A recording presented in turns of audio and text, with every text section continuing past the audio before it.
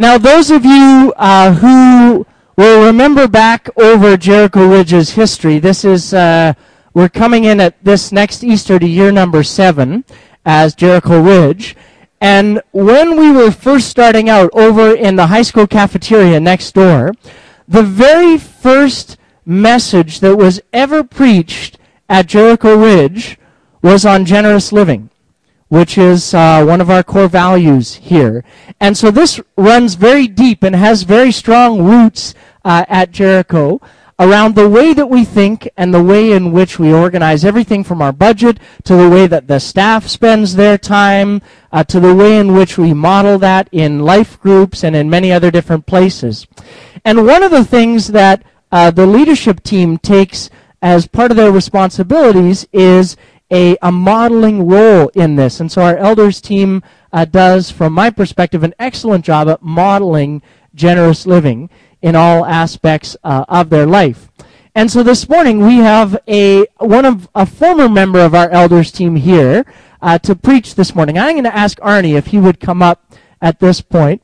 Arnie Friesen and his wife Judy had been part of Jericho for a long time, and then this last year they moved to Abbotsford.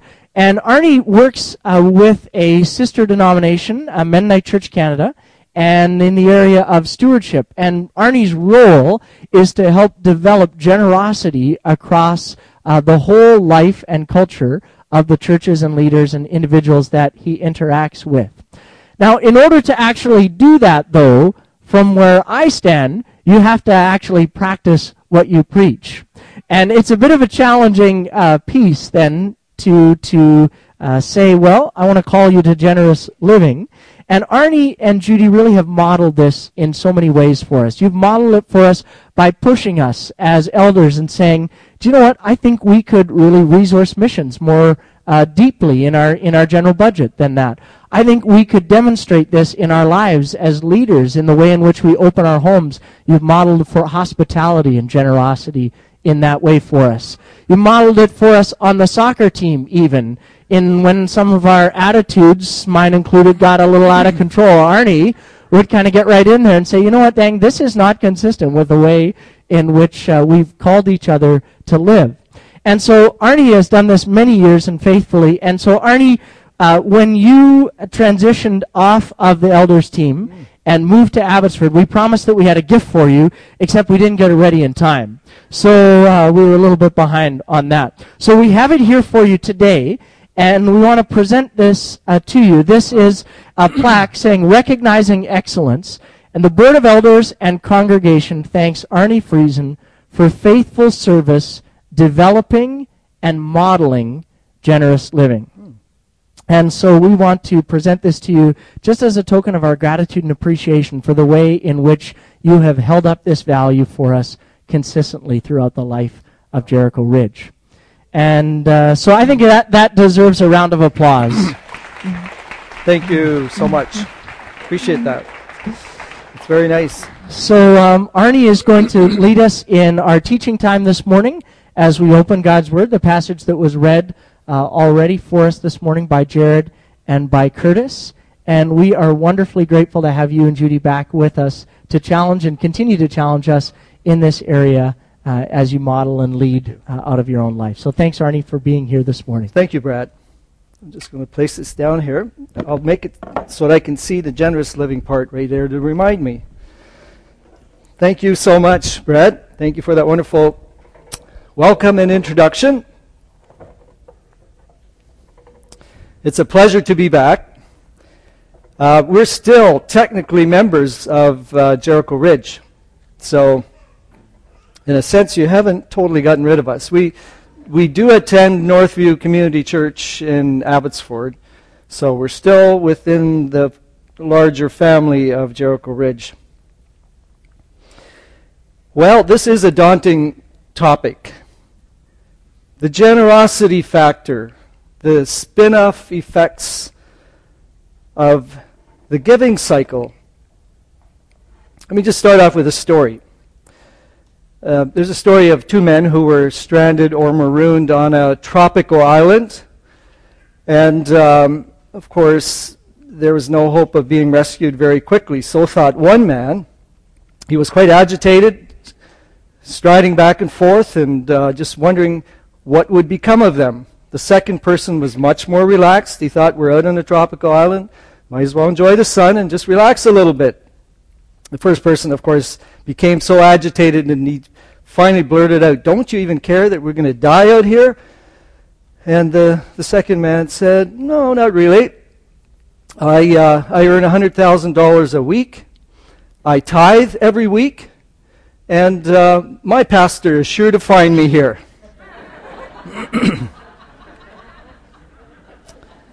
So, a generous lifestyle may get us out of some difficult circumstances, but more appropriately, and more importantly, generosity is a major factor in helping others out of difficult circumstances.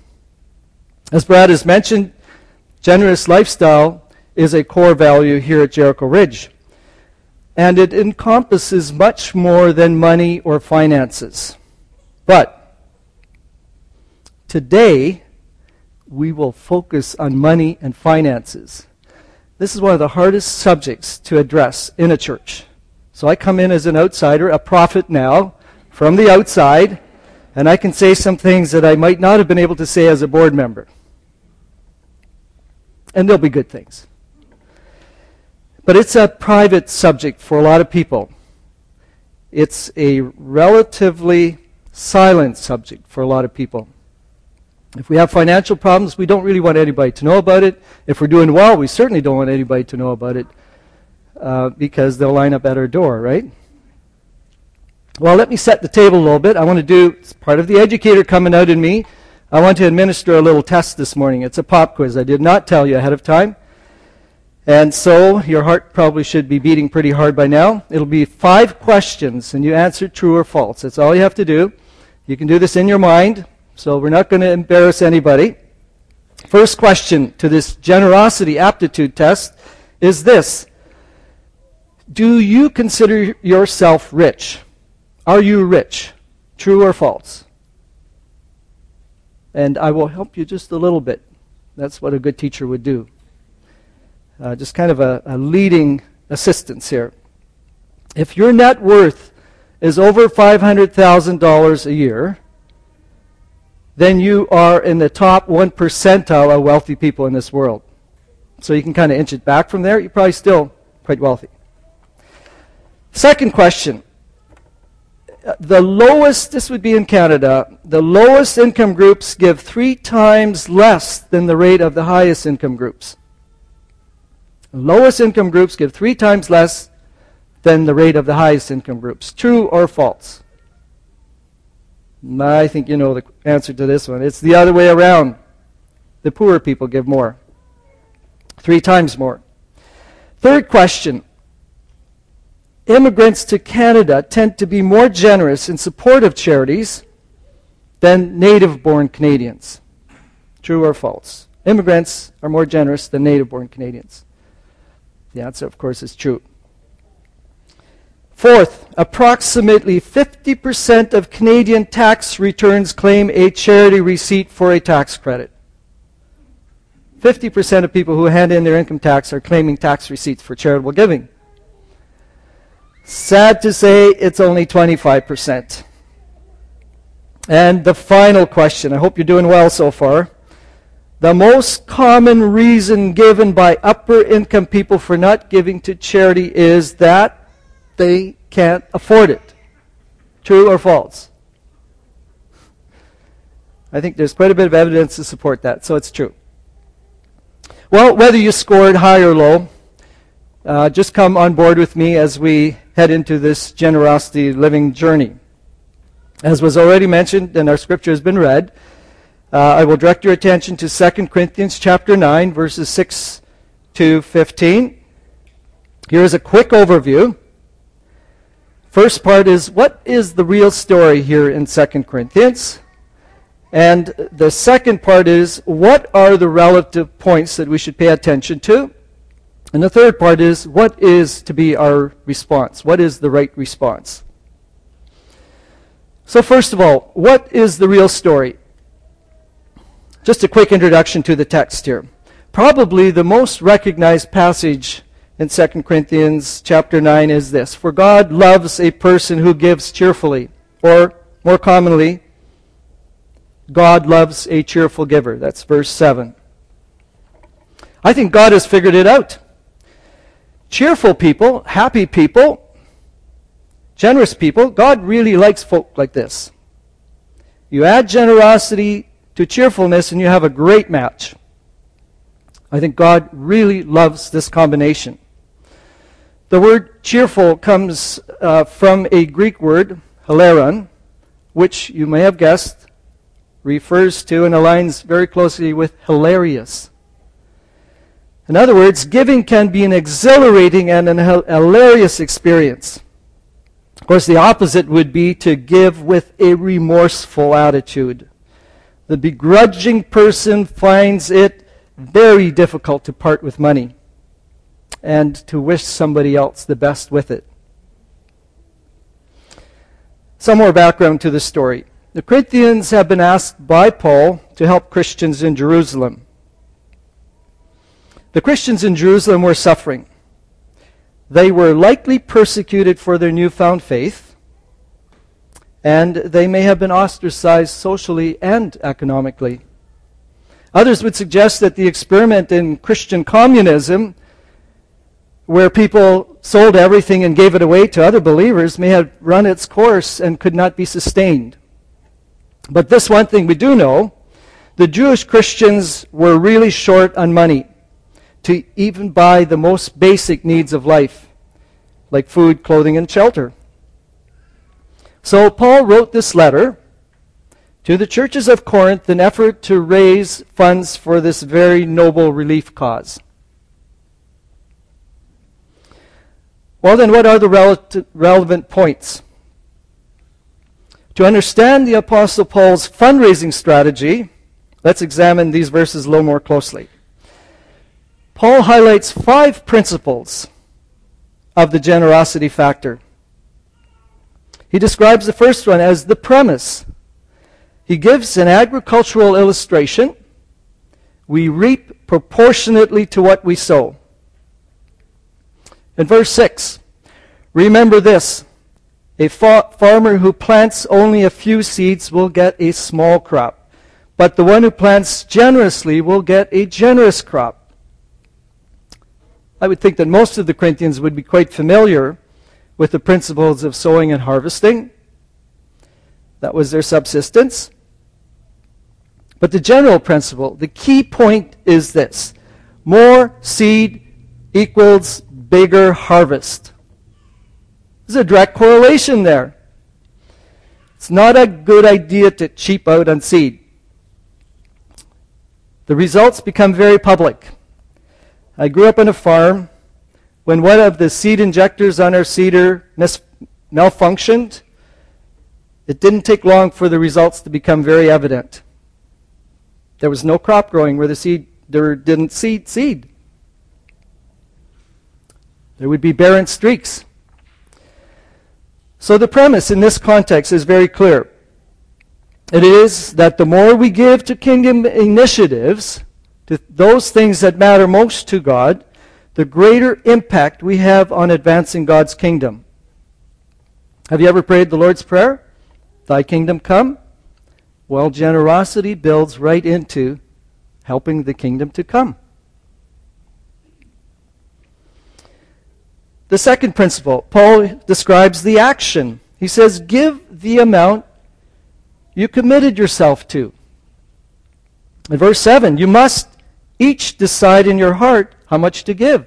There is some freedom here. Earlier in chapter 8, and I will refer to chapter 8 a few times this morning, Paul qualifies this. He says, give in proportion to what you have. Whatever you give is acceptable if you give it eagerly. And give according to what you have, not what you don't have. The idea is not that we give until we become completely poor, while we help others to become rich through our gifts. That would just defeat the purpose of giving, wouldn't it? It would just shift the problem. It would simply prolong inequality. So the bottom line is this, that everyone should have enough. Some may have more than enough, but we should all have enough. Again in chapter 8 and verses 13 and 14, of course, Paul says, I don't mean your giving should make life easy for others and hard for yourselves. I only mean that there should be some equality. Right now, you have plenty and can help those who are in need. Later, they will have plenty and can share with you when you need it. In this way, things will be equal. Indeed, the world produces enough to go around. Did you know that? Farmers are already producing more than is required, more than twice the minimum nutritional needs by some measures. This comes from a special report in The Economist as recent as February 24th, 2011. Randy Alcorn, some of you may have read his book, The Treasure Principle. He agrees, but he goes one step further. He says, if Western Christians all practice tithing, the task of world evangelism and feeding the hungry would be within reach. Now, the question to answer is, what is enough for us? Where is our threshold for personal accumulation? It seems to increase with each generation, as I've observed. Our lifestyle very quickly catches up to our income, and in fact often surpasses it. So, have you ever given thought to where the threshold is for you, the point at which you earned enough, after which you could give the rest away? I recently met a man, I've known him for many years, but recently caught up with him, just in his early 70s. And he informed me that he's reached his threshold. He and his wife can live quite comfortably on the pension that he is receiving. But he continues to work almost full time. Do you know that he donates every dollar to charity of what he earns? He'd rather do that than volunteer. And I applaud him for that. He kind of smiled and says, you know, I haven't paid taxes in years. His charitable receipts offset the taxable income that he's receiving.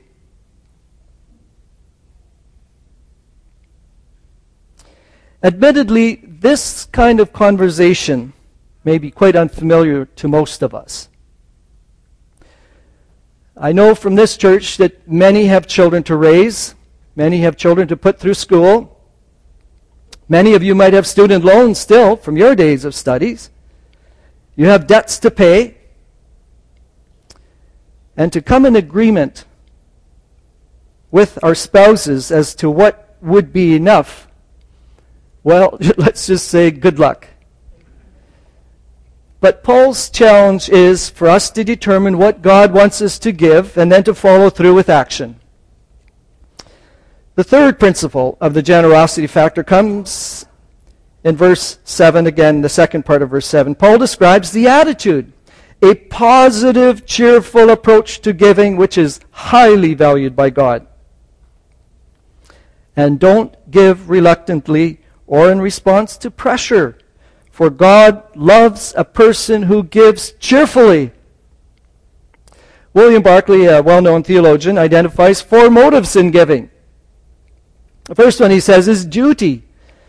It's like paying an account or a debt. And in fact, I think in the Old Testament, it was often thought that the first 10th part of the crop was a duty to be paid off. The second part is self-satisfaction. The second motive. We like the pleasant feeling of giving. This is, in a way, kind of like giving to ourselves.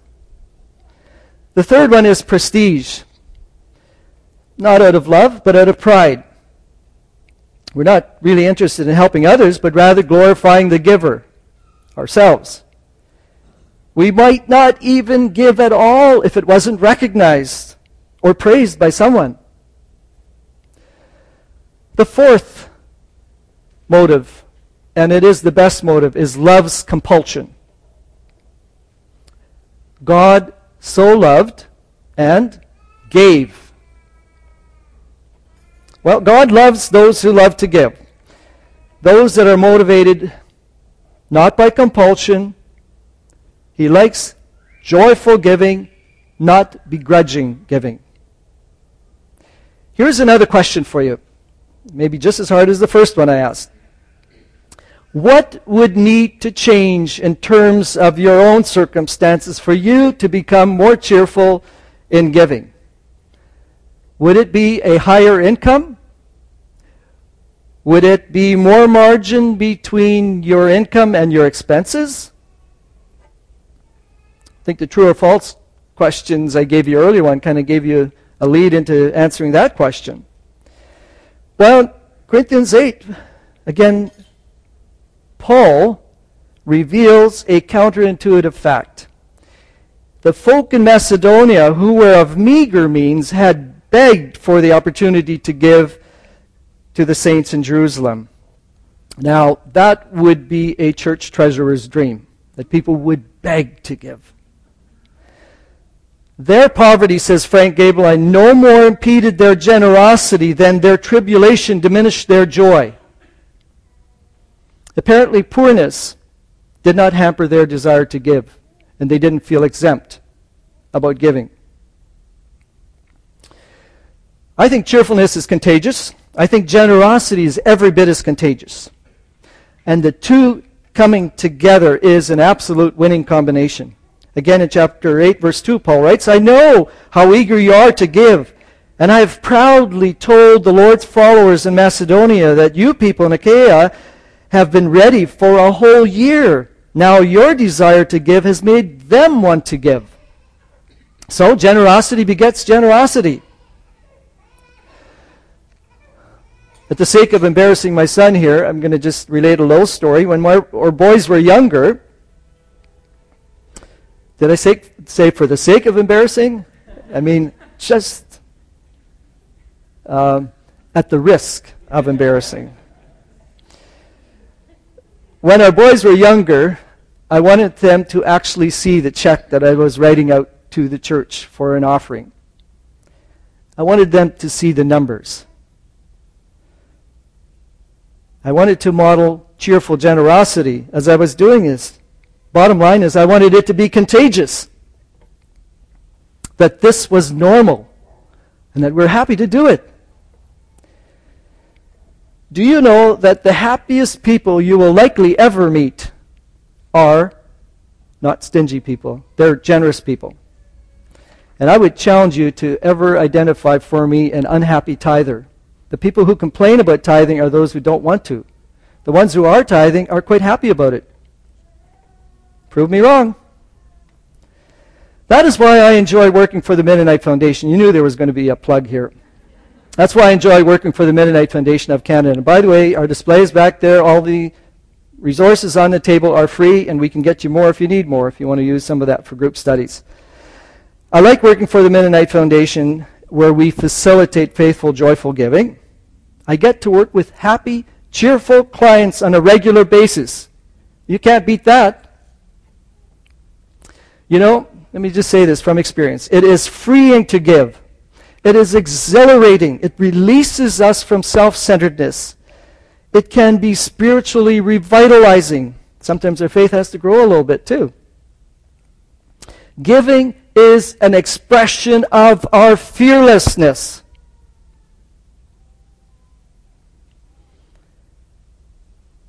Paul, in the fourth principle of the generosity factor, describes the resources. We're fearless in giving, of course, because God is the supplier. There is more where this came from. Lots more. Chapter 9, verses 8 to 10. And God will generously provide all you need. Then you will always have everything you need and plenty left over to share with others, as the scriptures say. They share freely and give generously to the poor. Their good deeds will be remembered forever, for God is the one who provides seed for the farmer and then bread to eat. It is God who supplies all the resources for a bumper crop. He provides the seed. He provides the rain, and if you want to be technical, He provides the water if you're irrigating. He provides the sunshine. The farmer cannot take any credit for any of these elements. Folks, don't miss the point here. God owns everything. In fact, I like to think of money as kingdom currency. It deeply affects how I view money. If this is God's money, it changes how I handle it. Let me just give you a little background to that concept. We are created in the image of God. And as such, we are change agents. There is a functional part of being created in the image of God. We're not simply representations. We are representatives of God on earth, literally. We're His deputies. We're His managers. In fact, we are His powers of attorney for financial matters on earth. And God has placed kingdom currency in our hands. And it is up to us to fund the work of God on this earth. Think about it. I think God is more likely to entrust more money to Christians who are faithful in sharing it, using it for kingdom initiatives. To me, that only makes sense. And I think God has a very good business mind. I had lunch recently with an investment advisor for the RBC Dominion Securities. And he told me that for years he has counseled people who are having financial difficulties. Listen to this very carefully. The one common factor 100% of the time was that these people did not tithe from their income.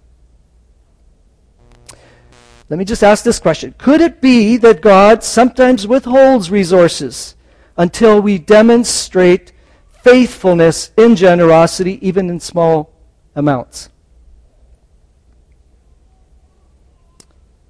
The fifth principle, and the final one of the five that Paul presents in 2 Corinthians, Paul describes now the results, the spin-off effects of the giving cycle, as I like to call it. The factors of our generosity, and I recognize that there are 5 in this text. Givers are enriched. That's the first one. Needs are met. Praise is expressed. And obedience is demonstrated. And the fifth one is prayers are offered on behalf of the givers. Let's read this passage quickly. Chapter 9, verse 10 to 15. In the same way, He will provide and increase your resources and then produce a great harvest of generosity in you. Yes, you will be enriched in every way so that you can always be generous. And when we take your gifts to those who need them, they will thank God. So 2 things will result from this ministry of giving. The needs of the believers in Jerusalem will be met, and they will joyfully express their thanks to God. As a result of your ministry, they will give glory to God. For your generosity to them and to all believers will prove that you are obedient to the good news of Christ. And they will pray for you with deep affection because of their overflowing grace God has given to you. Thank God for this gift, too wonderful for words, the gift of our salvation through Christ. Let's take a quick look at the impact of generosity. First, givers are enriched, and the supply is increased, not just replenished. This means that the giver can supersize his or her generosity all over and over and over again. Now, here's another hard question. Is the point of giving so that we prosper and keep more for ourselves? To somehow make this about our own desires can be deeply attractive to us. Can God really be manipulated for our own pleasure? Randy Alcorn again says this so eloquently. He says, God prospers me not to raise my standard of living, but to raise my standard of giving. God prospers me not to raise our standard of living, but to raise our standard of giving. Secondly, the recipient's needs will be met. I think that that's very good. Giving is a service that supplies for the needs of God's people. Do you know, I've yet to find the Bank of God on the corner of 1st and Main. We are God's wealth distributors. We are it. The more generous we are, the more we reflect God. The more we reflect God's very own nature.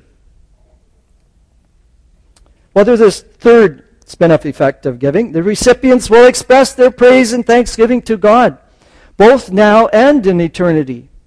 Can you just imagine a little child that might have benefited from your gifts in heaven saying, "Oh, there goes Dwayne. He's the person, and he's doing this forever." He's saying, "Dwayne is the guy that helped me to survive, and maybe even share the gospel with me, or supplied the resources to share the gospel with me." But can you imagine that going on for all of eternity? It might get a little embarrassing. Our generosity stimulates a standing ovation to God by grateful recipients. If we withhold generosity from God's people, we are in effect withholding and blocking the flow of praises to our God. Isn't hoarding the pinnacle of selfishness? The fourth result of cheerful giving: the recipients will recognize the giver's obedience to the good news of Christ.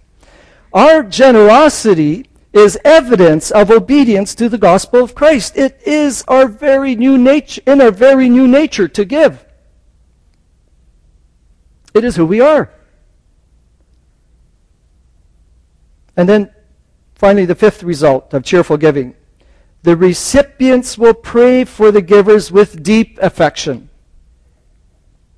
I like to flip this over, just to help us to understand this a little better. By not giving, we are reducing prayers offered on our behalf. We are disobedient to the good news of Christ. We are diminishing the amount of praise offered to God. Needs, of course, will go unmet, and perhaps our capacity to give will decrease. It's not a very pretty picture. So what is the right response? Our giving is bathed in a contemplative reflection on the greatest gift of all. For God so loved the world.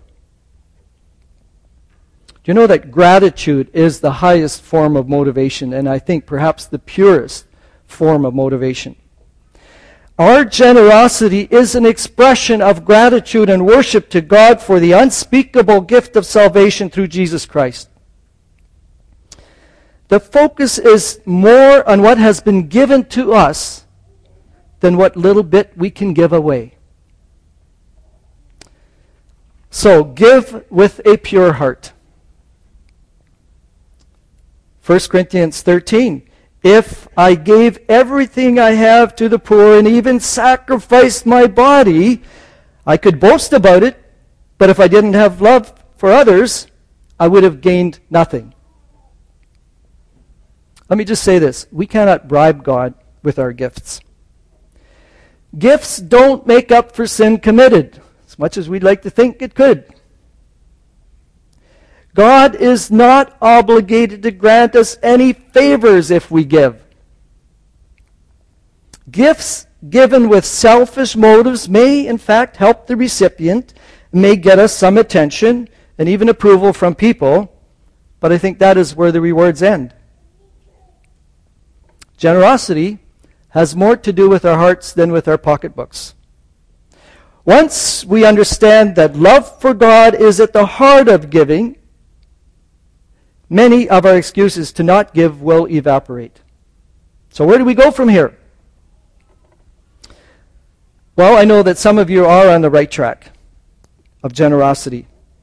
Others of you this morning may feel just a little bit motivated to analyze your own giving patterns and to even upgrade your giving. Whatever your circumstances, I'd like to challenge you to, if you haven't already done so, to develop a giving plan. Be very intentional and prayerful about your giving plan. And if you find it hard to be generous, just start and make it a regular practice. I just want to describe in simple terms what a giving plan looks like for my wife and myself. There are 3 categories of gifts that we like to focus on.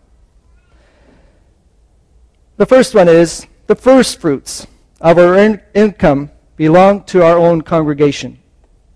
We love to give to the ministry of the local church.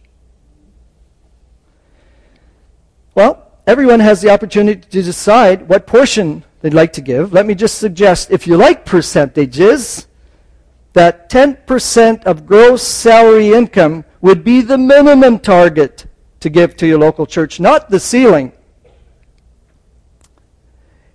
I realize that if people don't want to give, you can't stop them. That's a little bit of a Yogi Bearism there. But let's suppose you came to work one day and your boss calls you aside and tells you, you're going to have a 10% pay cut today. What would you do? Most of us would find a way around it, wouldn't we? Maybe some of you have experienced that. So you might be experts in this. How would you manage? Why not apply the same principle to giving 10%? By the way, tithe is an old English word meaning the 10th part. So that's why I'm using that term sometimes. The tithe is also referred to as the training wheels of generosity. It is the beginning. Why not increase giving by 1% every year till you hit 20%? And watch God, the provider, remember? Watch Him in action. And why stop there? I really appreciate the core value here of generous living and giving at Jericho Ridge. And while I was on the board, I was very pleased to see that we were able to give a 10th part to other ministries as well. I think all nonprofit organizations should think about tithing of their revenue. Can you imagine the compounding effect of that and how that would actually help the kingdom to come? Tithing forces us to take the provider seriously. The fact that God is our provider. If God is not our provider, then this is all crazy. It just doesn't make sense. If He is, it really makes sense. Often, our generosity is impeded by worry and fear more than greed. If you read Matthew chapter 6, the last part of the chapter of the parable or the Sermon on the Mount, Jesus uses the word worry 6 times as He's talking about the birds and flowers. And that they don't need to worry. They start off every day with empty stomachs. The birds, that is. I don't know about the flowers. So worry might be something that impedes our giving. Fear might be it. So just by the act of giving, we are just simply punching in the face of fear and saying we're going to be fearless in giving. Giving beyond the first fruits is a second category in our giving plan. We are committed to making gifts and offerings to other good causes and kingdom initiatives beyond our own congregation. This is where parachurch organizations come in. Relief agencies, missions, Christian education, etc. I want to give you a quick example of a hilarious giving experience we had recently. It's our 30th anniversary this year. It's already passed, but we're going to celebrate anyway. We bought a vacation package, and just before the final payment was to come due, our travel agent notified us that there was going to be a substantial discount to our fees. And we thought, that's great. The fact was, we'd already earmarked money for that. We had enough. We were happy to pay it if we had to. But it's like the Spirit was moving in our hearts, saying, okay, this money was earmarked. Maybe it's earmarked for another cause. So we took a good chunk of that and actually gave it to a relief agency for Southeast Africa relief. And do you know, the hilarious part is that the government kicks in another $1 to match every $1 we gave, so we actually doubled our gift. That's hilarious, isn't it? And it's fun. It's fun to watch when we pay attention to how God wants to work through us. By the way, have you ever thought about giving through your estate bucket? Through a proper will, of course. The Mennonite Foundation and even the MB Stewardship Ministries can help you with prepare your estate plan. And we do this for nothing. What about your capital assets, stocks and so on? We can help you with gifts in that regard, and there's some very good tax benefits for doing so. How about tithing off your inheritance gift? Just watch God in action as you do that, as an act of faith. The third category is random acts of generosity, also known as reckless acts of generosity. It doesn't always make sense to give. We don't always need to have a charitable receipt when we give. Sometimes we should just give, even if the person we're giving to might misuse it. But if God calls us to give, the rest is not up to us, is it? I think we should be careful, but sometimes we need to be reckless. And my challenge to all of us is to at least practice periodic impulsive generosity. It is simply good for the soul and will counteract our tendency to worship money. Hilarious generosity will help us to worship God rather than mammon. Finally, the ultimate challenge, and you knew this was coming. This is a question I need to address to all of us. What has God entrusted to you that really was meant to flow to others? What are you holding on to that someone else could really benefit from? Maybe even more than you. Let me just summarize the generosity factor. Give with exhilaration and joy as a grateful response to God's greatest indescribable gift of salvation to you. Let me repeat that. You need to get this. Give with exhilaration and joy as a grateful response to God's greatest indescribable gift of salvation to you. May God empower you with supersized generosity so that your giving will be a significant factor in God's kingdom building initiatives. And God bless you towards that end.